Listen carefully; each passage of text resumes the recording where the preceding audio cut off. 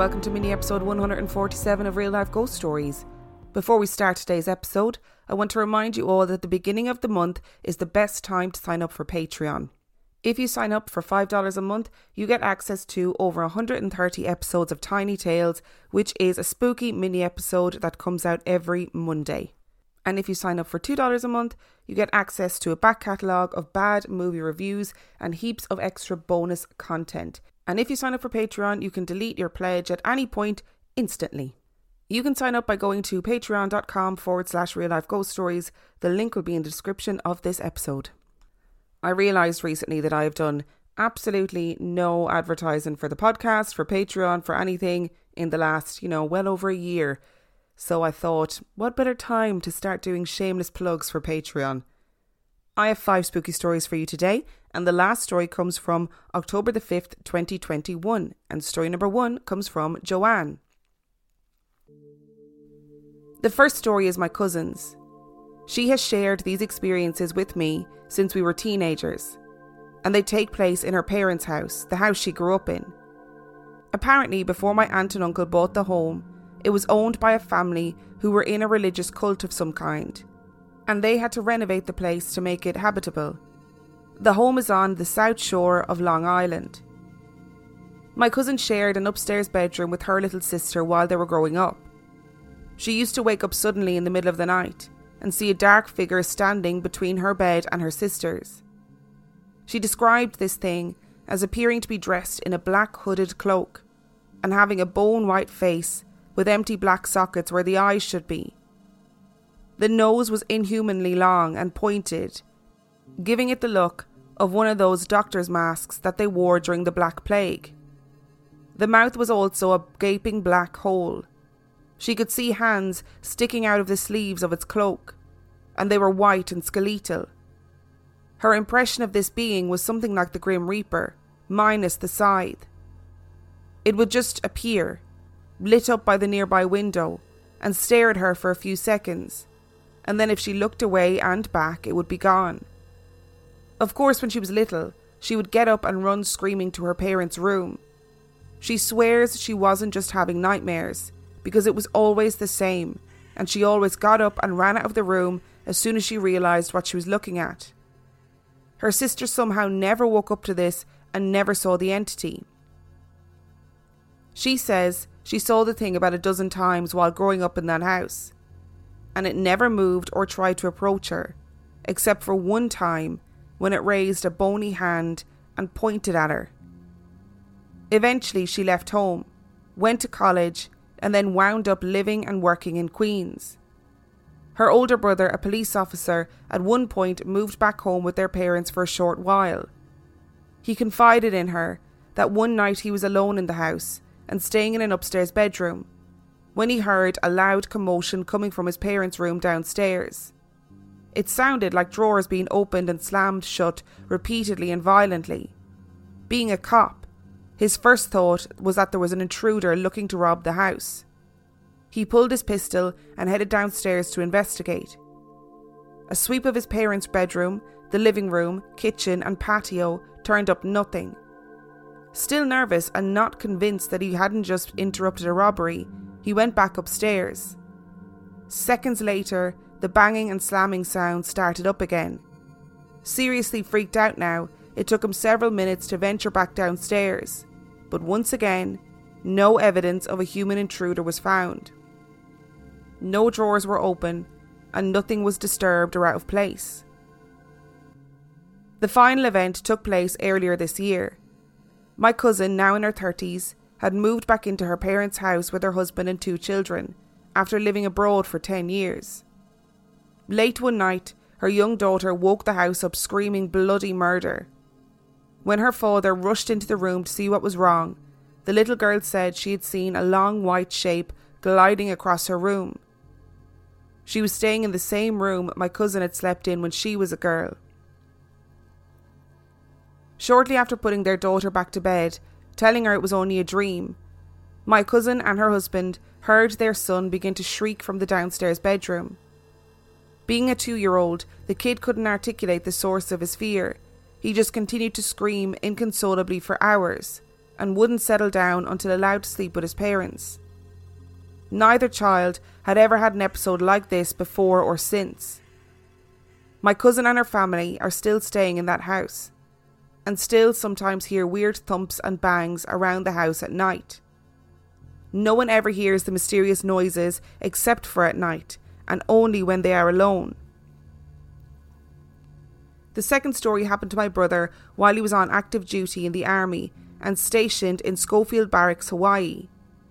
He was an enlisted military police officer and happened to be on base patrol one night with his partner when their sergeant radioed them and told them they needed to come over to a condemned housing area. Their assignment this night was to drive through base housing and make sure that no shady activities were taking place. Now, unfortunately, even on military bases, one has to deal with drug addicts roaming around, and sometimes they tended to squat in old abandoned housing areas. This particular neighbourhood was full of condemned houses with no electricity, due to be torn down soon. The sergeant said that someone had called to report seeing people in one of the houses and that they would probably need to go in and remove some drug addicts. That's what they were expecting anyway. My brother and his partner went into the house with their patrol sergeant staying outside to cover the perimeter in case anyone tried to sneak out of the building. First, they did a sweep of the ground floor to include the kitchen, dining room, bathroom, living room and a pantry. Nothing to be found. But as they were combing each area with flashlights, they heard muffled footsteps coming from the second story. Aha, my brother thought. There's only one staircase, so they can't get out unless they jump out the window. His partner covered the stairs while he swept the second story, which was a long hallway lined with bedrooms and one bathroom. None of the rooms turned up any sign of a person, but they were sure they had heard footsteps. So this time, they both headed upstairs.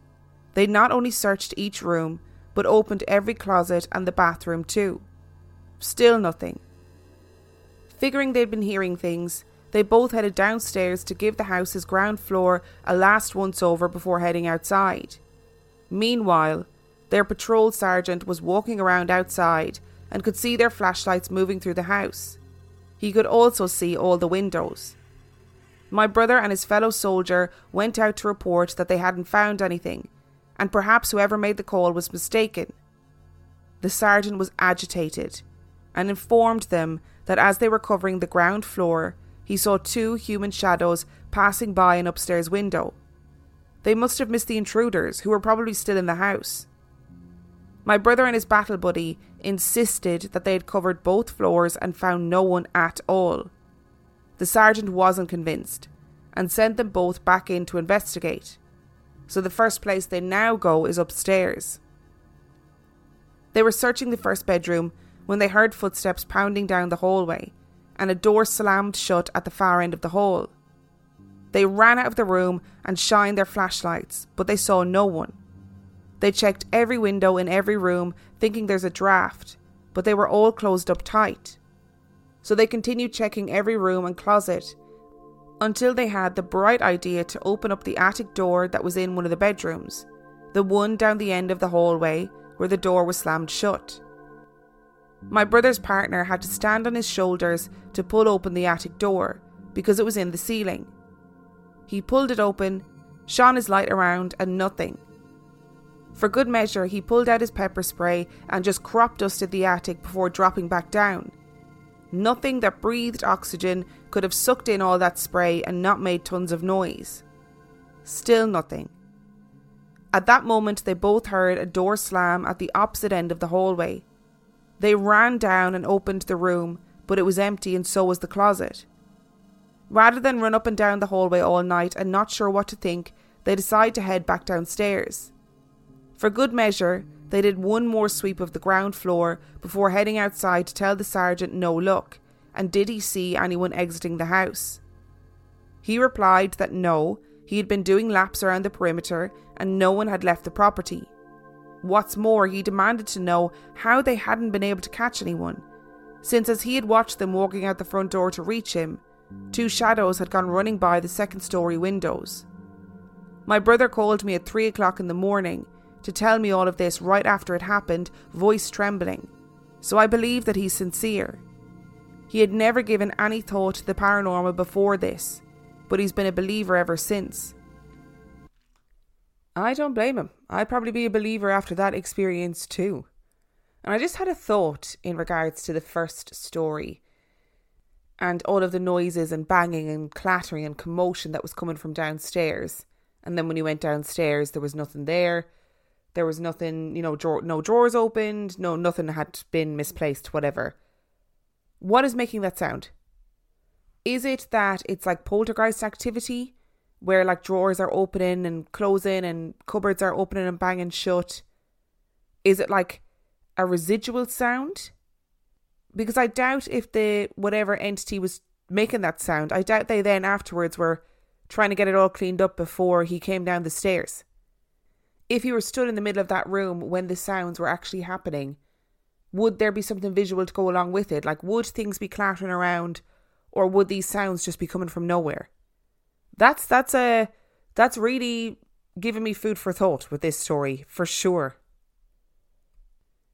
And story number 2 comes from Sarah. My first story started off when I was around 1 or 2. I don't remember these things happening, but I remember my parents are always telling me about it. We moved into a new house when I was about 1. It was bigger than our older house and had a basement. In the basement was a small heater room that was used for storage and, of course, our heater.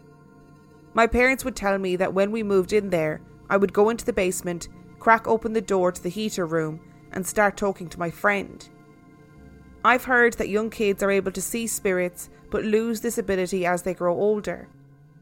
Whenever somebody would come down the stairs and ask who I was talking to, I would always reply, "I'm talking to my friend and he doesn't want you down here." This always freaked my family out. We would have a few smaller things happen, such as hearing footsteps and things being moved. My dad would say that he would see a little girl in the house, so it made me believe there was more than one spirit there. My grandmother, who was very religious, would always get sick whenever she came up to visit from Florida. It was almost every time, and we figured it was from the change of atmosphere and temperature since she was coming from a warm state. Once we moved out of that house into a new house, she stopped feeling sick whenever she visited, which we all found odd. With my grandmother being very religious, she believed it was a spirit making her feel that way. One other incident in that house I will never forget because it scared me so much. My sister and I used to share a room. She slept in the bottom bunk and I slept in the top bunk. I woke in the middle of the night thinking I heard a scream, but I thought it was just in my dream because I was half asleep.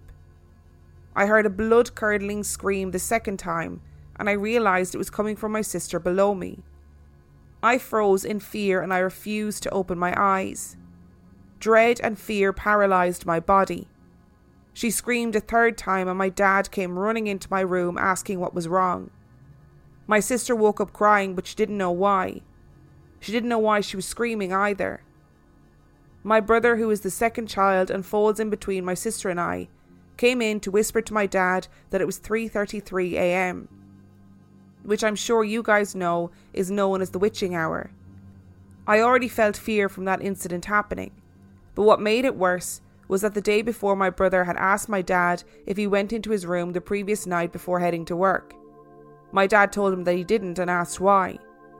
My brother told him that he felt a crusty hand go across his face, and we still don't know what it was.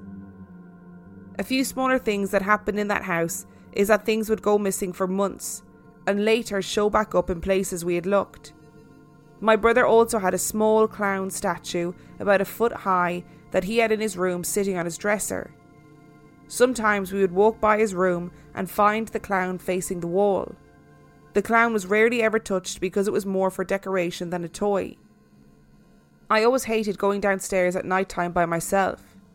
If you were to walk into the kitchen from coming down the stairs, the family room would be on the left. I always told myself not to look because I always felt some type of fear. The same was with the basement and the heater room. We moved out of that house in 2018, so we were there for a long time. There were some bad things that happened when we were moving out that I won't go into, but I personally believe it was the spirit not wanting us to leave. After the movers had taken everything from the house, the chandelier in the dining room started swinging. Now this chandelier was heavy and hard to move with just footsteps, and we were barely in the dining room at that time as well. Needless to say, I have not felt any dread or fear in this new house like I did in the old one. There is just one more story that I would like to tell you. My dad worked on an Air Force base as a firefighter. He has been at that firehouse before I was even born. Everybody knew that the firehouse was haunted. They say that Tommy haunts the place. Tommy was a guy that my dad used to work with that killed himself there. He had hooked a mask up to a tank, and that was how he had taken his own life. The firehouse never got rid of that tank, and it still stood in the engine bay. As a kid, I hated going into the engine bay by myself. There was also an upstairs that had the lockers with the fire gear. Even if someone was with me, I absolutely hated going up there. It was probably the place I was most scared of as a kid. There was always so much activity going on, such as chairs moving around at night, doors opening and closing, and the phone ringing that was not even hooked up. One day, my mom and I went to have dinner with my dad. When we were leaving, I remembered that I left my leftovers in the fridge and asked my mom if she would go in with me because everyone was asleep, except whoever was in the alarm room, and I didn't want to be in there by myself. She came with me and told me to hurry when I got my food. Now the firehouse is relatively small. When you walk from the front door, it is just a hallway that leads straight to the engine bay, and then rooms on the left and right with a smaller hallway for offices. The kitchen was close to the engine bay door. When we got into the car, she said, "Did you see that?" And I knew exactly what she was talking about. I said, "Are you talking about that black figure at the end of the hallway that walked into the kitchen?" And she said yes. We both saw this figure go into the wall that would have been the kitchen. When we went into the kitchen, there was nobody there. I mean, we've got a creepy basement. We've got a kid having an imaginary friend in the creepy basement. What more do you want from a real life ghost story? Oh, sorry, yes, I know, a crusty hand. A phantom crusty hand that strokes your face in the middle of the night. That is the most horrific thing I've heard in a very long time, for sure. And story number 3 comes from Christy. I had a hedgehog for 3.5 years named Lady Nutmeg Von Prickles. As far as the vet was concerned, she was just named Nutmeg because I didn't want her to think I'd completely lost my mind. I adored this tiny critter who loved to snuggle with me and was heartbroken when she got sick.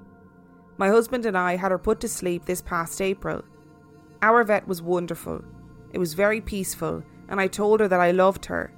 She was welcome to visit me any time and to send me ladybugs if she wanted to say hello. I took the day after off work to drive to Shenandoah and clear my head a bit.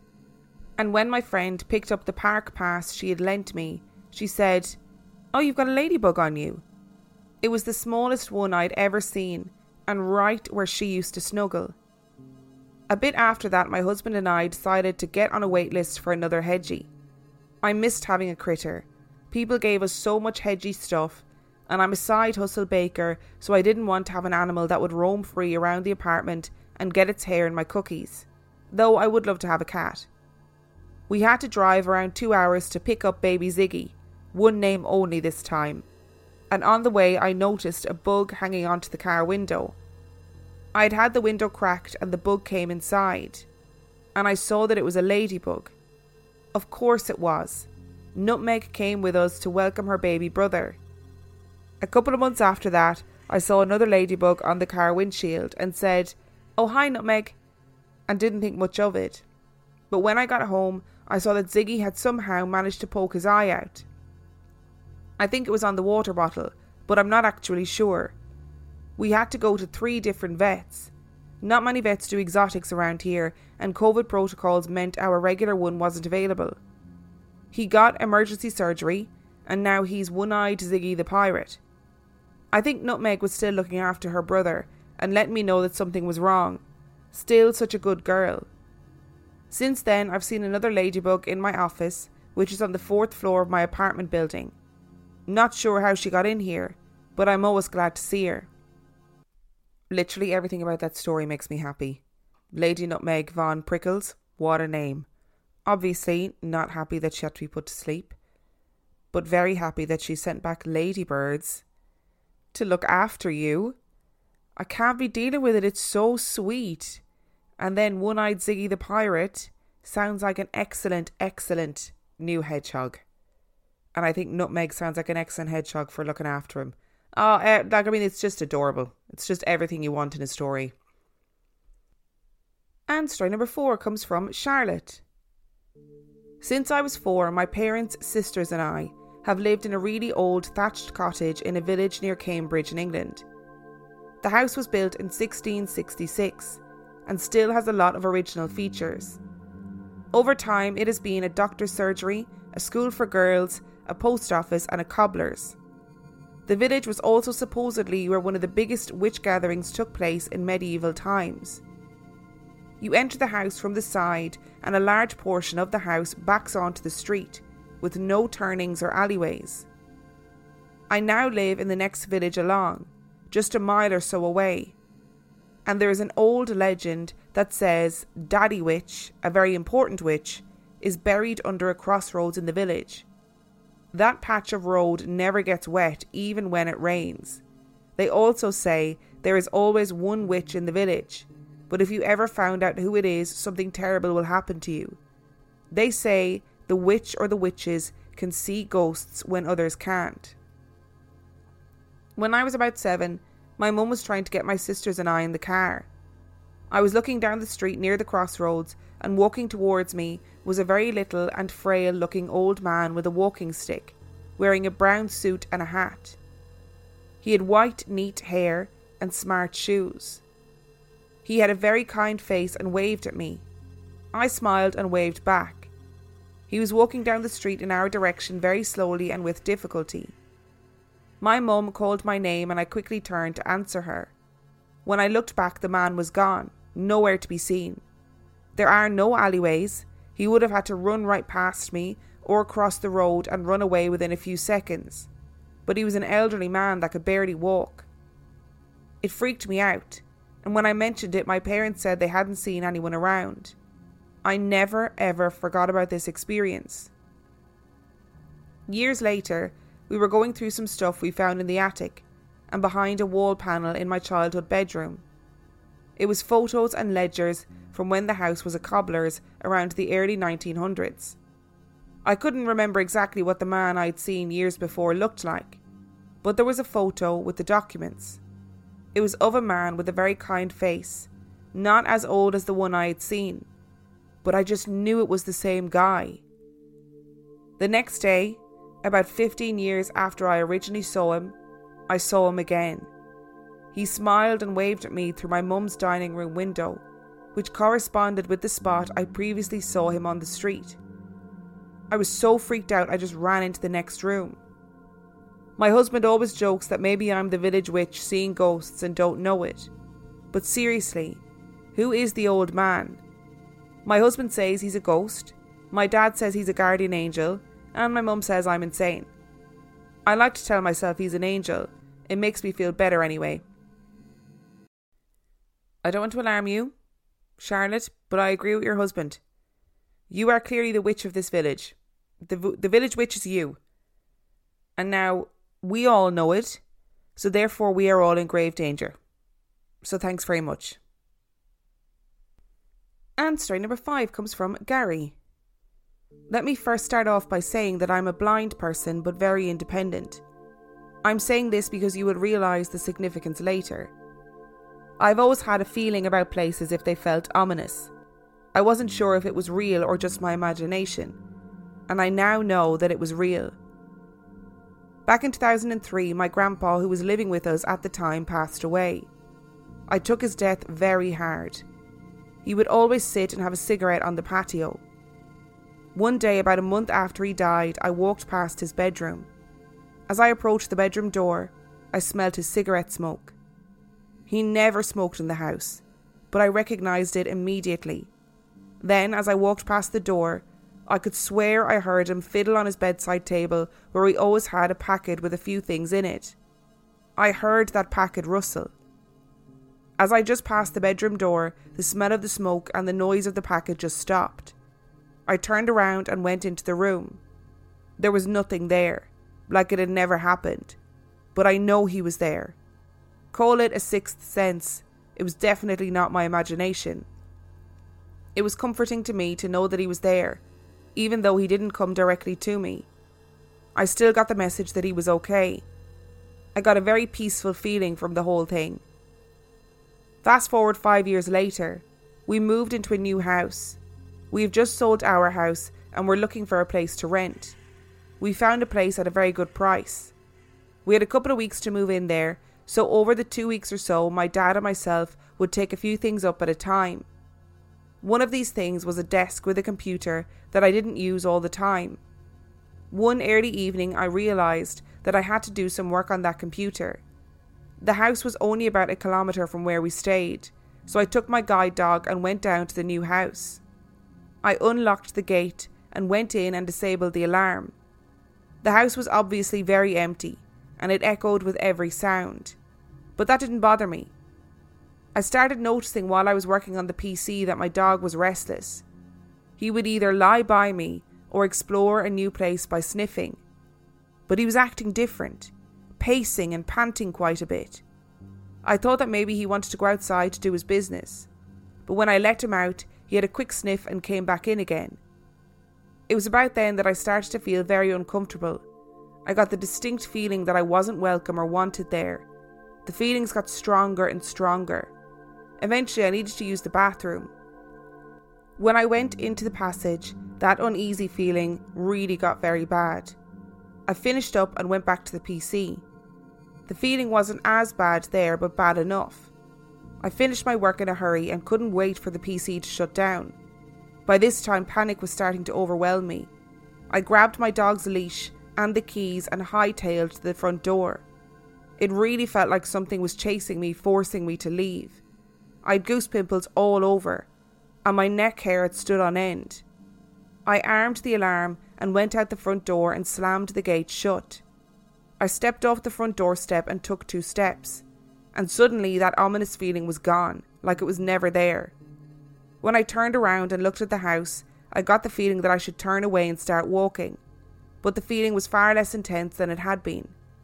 I thought to myself that I might be nervous about walking home in the dark and everything that had just happened and my imagination that might play tricks on me. But when I walked away, the relief I felt was wonderful. After moving into the house and everyone was settled in, the ominous feeling wasn't there anymore. There were places we didn't go often, such as the Wendy house in the backyard. Whenever I went there once in a while, I got that same ominous feeling. There was also a spare room that didn't feel good. It was the room right across from the bathroom where I had felt so uneasy. One day we had a lady doing some ironing. We all went out and left her there. She was ironing in that room that didn't feel comfortable. Needless to say, I didn't say anything to her about anything that I felt. When I got home, she didn't seem her normal self. I asked her if she was okay. And then she said that when she was alone and ironing, she felt very uncomfortable and unwelcome in that room. Coincidence? I think not. Then one night, my then girlfriend told me that in the corner of the garden there was something there with evil red eyes. I didn't worry about it too much, as she had a very vivid imagination and would sometimes try and play tricks on me. And then I noticed that my dog, who usually loved that particular spot to do his thing in, took a wide berth and did not go near that particular corner. That lasted for about 15 minutes. When I went to that corner, I got that horrible, ominous feeling. It's as if the thing that made us feel unwelcome went wherever it was quiet. Fast forward about 2 months.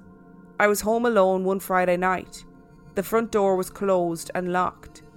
I suddenly heard my dog growling.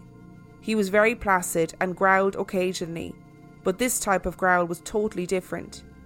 He stood in the passage close to the front door, but wouldn't move any closer, which was weird within itself. I touched him and noticed that his heckles were up, and he was fully in an aggressive stance. I got that same ominous feeling again. Then, to my horror, I noticed that the front door was wide open. I was in the room right next to where the front door was and would have heard it open. That, above everything else, scared the shit out of me because that wasn't just a feeling. A month later, my gran had passed away that February, so I was taking my dog for a walk around the dam that was close to where we lived. The path took us within about 50 metres of the back of our old house. There was a very little hill and it turned to the right. As I took the turn, I got that feeling that my gran was close by, but it was a warning feeling. I got the feeling that she was pulling me to one side or trying to at least get my attention to turn my head to the left. So naturally I went to the left. That evening I went for another walk with my then girlfriend along the same route. I told her about the experience of that morning. As we rounded the bend, she told me to stop suddenly. Right at the place where I had turned left and turned my head, there was a very sharp twig standing out from a tree that would have gotten me right in my eye if I'd kept going straight. I tried to break that twig off, but it was too hard. I just committed that to memory. If I'd walked into it with the speed that I was going, I probably would have lost my eye.